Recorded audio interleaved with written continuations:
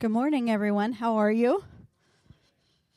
Well, the moment has arrived. Tom asked me to speak today. He's been doing a series on history makers, and today is about Hannah. And he said, "You kind of remind me of Hannah." And I thought, okay, all right, sounds good. But the more I studied Hannah, the more I read about her and her family and things that she was suffering in and how she responded to that, I thought, yeah, there are some things about Hannah that I can relate to, and I think everybody can relate to. The key with Hannah is we're going to find out, what did she do with her stress, her distress, and her despair? Okay, so I'm just going to set the stage real quick for you briefly. On the national stage, Israel, her nation, was struggling with neighboring Philistines, people like that, gods coming in, gods and goddesses, Baal and Ashtoreth, all right? These were not gods that our Heavenly Father was happy about. So nationally, the Israelites were struggling. On a church level, in the tabernacle there, it wasn't a temple yet, but the tabernacle, Eli, the leader and priest, he was getting older, and he had two sons that were just really naughty. I mean, they were disobeying God, disrespecting him. The scripture says that Eli heard how they were lying with the women who served at the entrance of the tabernacle. Is that your idea of a good priest, everybody? No. So this is what's going on. It's a lot of stress on a national level and also in the church. And then this temple really needed cleaning and some change. I'll go back up to that national stage. I like what my thought was on that. Samuel is going to be the last judge moving into a king. We're going to have Saul, David. We're going to have a king now that are going to lead Israel. And Hannah lived during this transition. Her prayer helped to usher this in. So she really is pivotal in the history of Israel. And so think about that in your own life. You could be somebody just like Hannah. It's amazing. All right. The cultural stage was a patriarchal society. And husbands really had all the say, the final say. Women were really valued for their ability to produce women, And so that's where Hannah's struggle comes in. She cannot have children at this time yet. That's another word I want you to remember. She can't have them yet, but it's coming. Her promise is coming. And then in her family, the stress she's going through, she's got this other wife, Peninnah, who is constantly taunting her, and her husband who means well, but says some really things to her core that are very hurtful and cause her more sorrow, but he's meaning well. So these are the stresses kind of setting the stage for you, the world Hannah lived in. So Hannah, I love this. Her name means favor and grace. How beautiful is that? She found favor in God, and she handled everything with grace. And that is her name. My name is Joy. I don't always exemplify joy. Sometimes I exemplify stress. Like this morning, I'm thinking, oh my gosh, what am I doing? But God has a plan, right? He even names us according to what he wants us to be. And I thought that was just beautiful. So Hannah, this was a message. It was interesting. Dennis, as we were praying today, said, Joy, you are not alone. Tom, God will never forsake you, right? That is one of my points today under an underlined message there. Hannah was not alone. Now, she felt alone. Her culture's coming at her. Her country is not doing the right thing. The temple is a mess. Her family is coming against her. Even her husband, who means well. And I'm just going to do an aside here. Husbands, you need to listen to your wives and not try to fix them. Right? How many of you tried to fix stuff your wives say to you, right? Wives just want you to listen. He meant well, but I mean, come on. I was like, really? Why are you crying, Hannah? Why are you upset, Hannah? And this other woman's like laughing at Hannah, making fun of her. He's seeing all this. If he wasn't, he's oblivious in his own home. But either way, why are you so upset? Aren't I better than 10 sons? Oh my gosh, what kind of thing is that to say to his wife who can't have one? He meant well. He loved her. He gave her a double portion of meat, right? But he just didn't know what to do for her. So he's trying to fix it for her. In all of this, Hannah remained silent.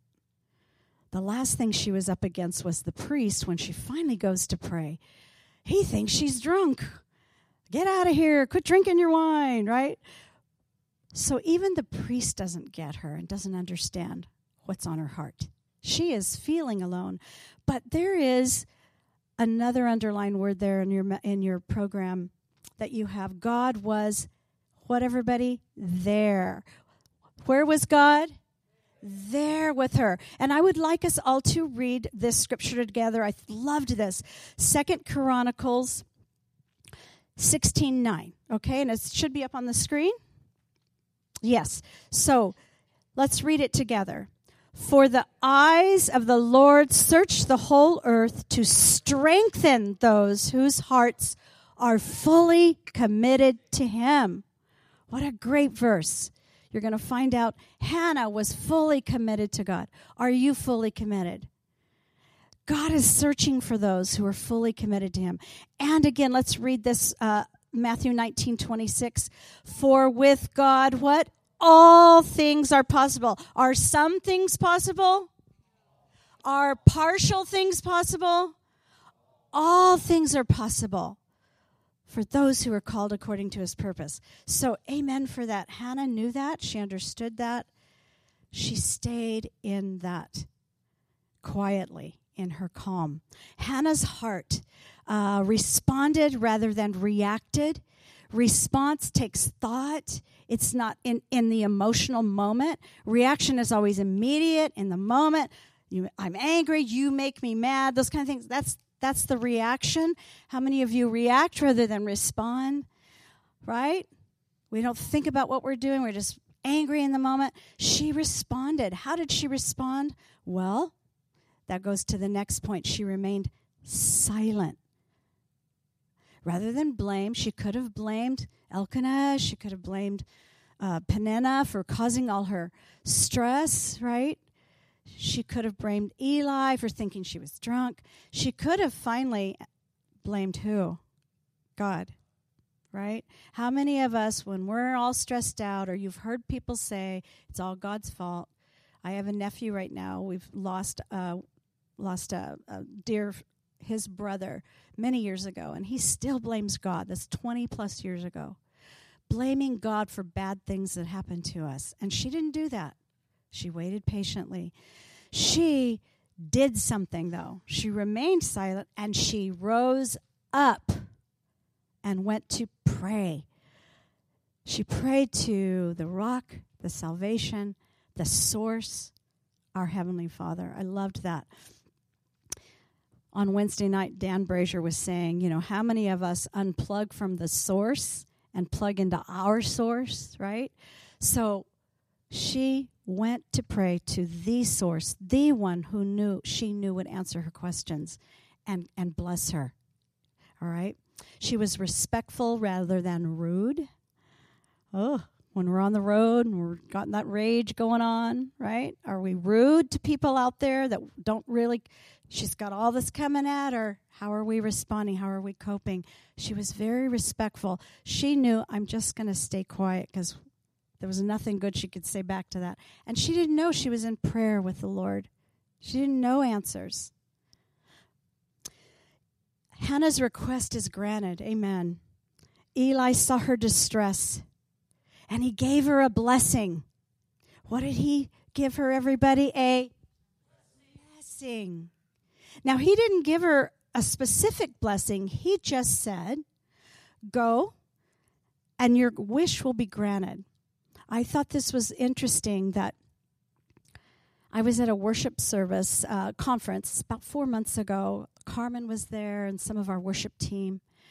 And one of the ladies that was presenting, she went around giving a word to everybody at the worship conference. And my word for me, I'm still kind of ruminating on this. My word was, you will have what you want. God will give you what you want. Wow, what a blessing. After all that I've been through, God is giving me a blessing, and he gave it through this lady's word. It's pretty amazing. All right. This was a beautiful thing she said back to him. Let your maidservant, which that's a form of respect. She recognized Eli and his position, and she said maidservant. Even in that moment, she said, find grace and favor in your sight, which is the meaning of her name. So I thought, well, that's kind of cool. That was her response to him. May I find grace and favor in your sight. Please listen to me. I'm not drunk. I'm not crazy. I have a real deep despair on my heart. And I'm coming, speaking. My lips are moving. It's on my heart. It's deep down to my core. This is something I think about it all day. I dwell on it. How many of you have something that you've got in your life that you focus on? And what are you doing with it? Hannah took it to the Lord in fervent prayer. There's an old gospel, What a Friend We Have in Jesus, and it says, take it to the Lord in prayer, whatever it is, right? We take it to God in prayer. Amen. This was really cool. Her countenance changed in verse 18. This is the same Hebrew word as in Job 9:27. So I would like us to remember to say this together, if I will forget. So let's do this, read this together. If I will forget my complaint, I will change my expression and smile. You know, you've seen people that are all stressed out. Their face is really down. They've got this furrowed brow. You know, her whole countenance changed when Eli gave her that blessing. Very cool. That means her whole body changed. She didn't carry all that distress and despair in her body anymore. She changed her countenance. It became apparent. She knew his blessing was real and for her. And she said, I'm going to get up. I think my prayer time is done. I'm going to go home. Things are going to change in my life. Amen? Yes, the Lord remembered her prayer. It's so beautiful. I thought this was an important point too. Elkanah confirms her vow. Now, in Numbers 30, we're not going to go there. I'm just going to read you just the little verse 10. The husband needed to confirm her vow. This was important in their culture and in their tradition. Verse 10 in Numbers 30, if she vowed in her house or bound herself by a pledge with an oath, and her husband heard it but said nothing to disapprove of the making of the vow, then all her vows shall stand. So it was important. I thought, why is that in there in that scripture? Why is that in that section? He confirmed her vow to her. It was important he do that because he heard what she said. I'm making a vow before you, before the priest. I'm making a vow if I am granted a child. And she prayed for a son that he would work forever. She'd give him back forever. No razor shall touch his head, and he will serve in the house of the Lord for all his days. This is her vow. So Elkanah recognized that, and Elkanah finally got her. He saw the bigger picture. He saw what God was doing through his wife. No more fix-it man, right? So he remained in now his quiet and at peace, saying, I confirm your vow. And so she did not go up the next year. Why didn't she go up, anybody? Why didn't she go up to pray? Did she have a new what? A new baby. Yes. She had a new baby. God gave her the blessing. Her husband confirmed her vow. God gave her the desires of her heart. The thing about this, and we're going to do this in summary, but I want to just touch on it again. God has his timing. You know, Eli, she came year after year, but he never saw her, or it's not written that he did. But the year that he gave her the blessing, he noticed her, and then he said, you know, you're crazy, understood what was going on, and gave her a blessing. God knew the future for Hannah, and she just kept going back every year, even though under all that stress, she didn't give up. She stayed patient in her quiet spirit. How wonderful is that? To know that the God of who you serve is going to give you what you want and the desires of your heart. In her song, it's a beautiful song. She now opens her mouth and speaks in thanksgiving, in praise, and celebration. I love it. I'm just going to read it to you. Some of her I don't have it on the screen up there, but I wanted to read it to you. My heart rejoices and triumphs in the Lord. My spirit is lifted up in the Lord. My mouth has opened wide. Now she's talking. To speak boldly, she's talking loudly, in strength, right? Boldly we come before the Lord. She speaks boldly against her enemies. She had many. Because I rejoice in your salvation, there is no one besides you. There's no rock like our God. Do not let arrogance come out of your mouth. She never allowed that.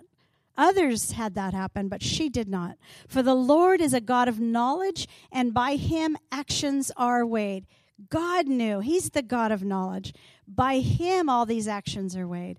And wicked ones are what, everybody? Silenced. Wicked ones are silenced. Now who's silent? Right? In God's timing, walking with him, never giving up. In God's timing, the wicked ones will be silenced in that timing. She's now speaking boldly. How beautiful is that?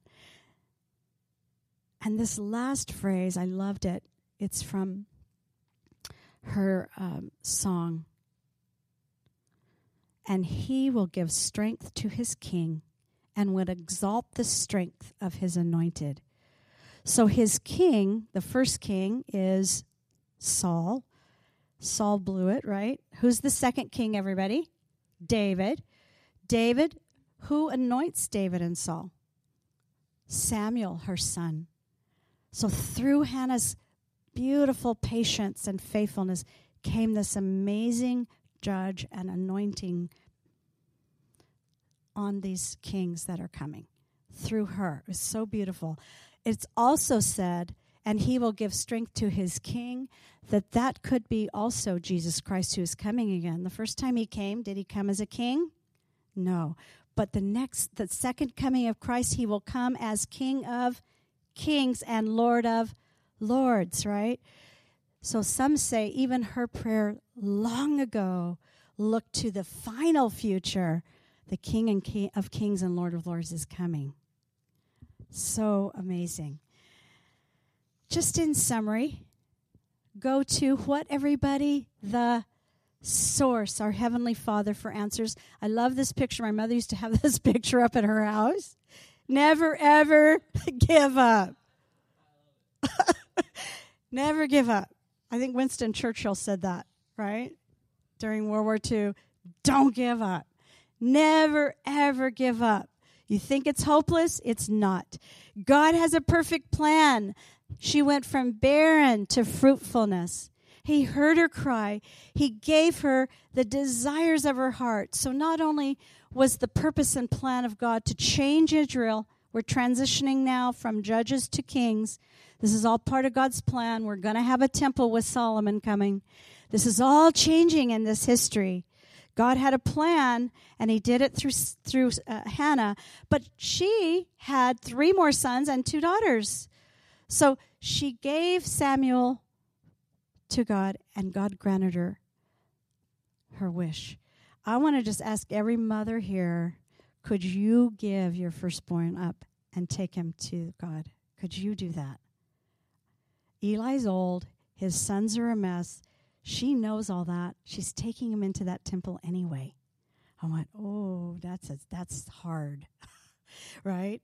That mother trusted God. No, I'm keeping my vow. I said I would give him back to you. And she did it. Her husband understood it. And we are all blessed because of what she did. The transition of power for Israel from judges to king, from an ordinary woman came a special child who changed history. Let's all read this together. Psalm 34:19. Many are the afflictions of the righteous, but the Lord delivers him out of them all. There's that word again. Some afflictions, partial, maybe I'll do it sometimes. No. When does he do that? In all ways, right? He will remember you.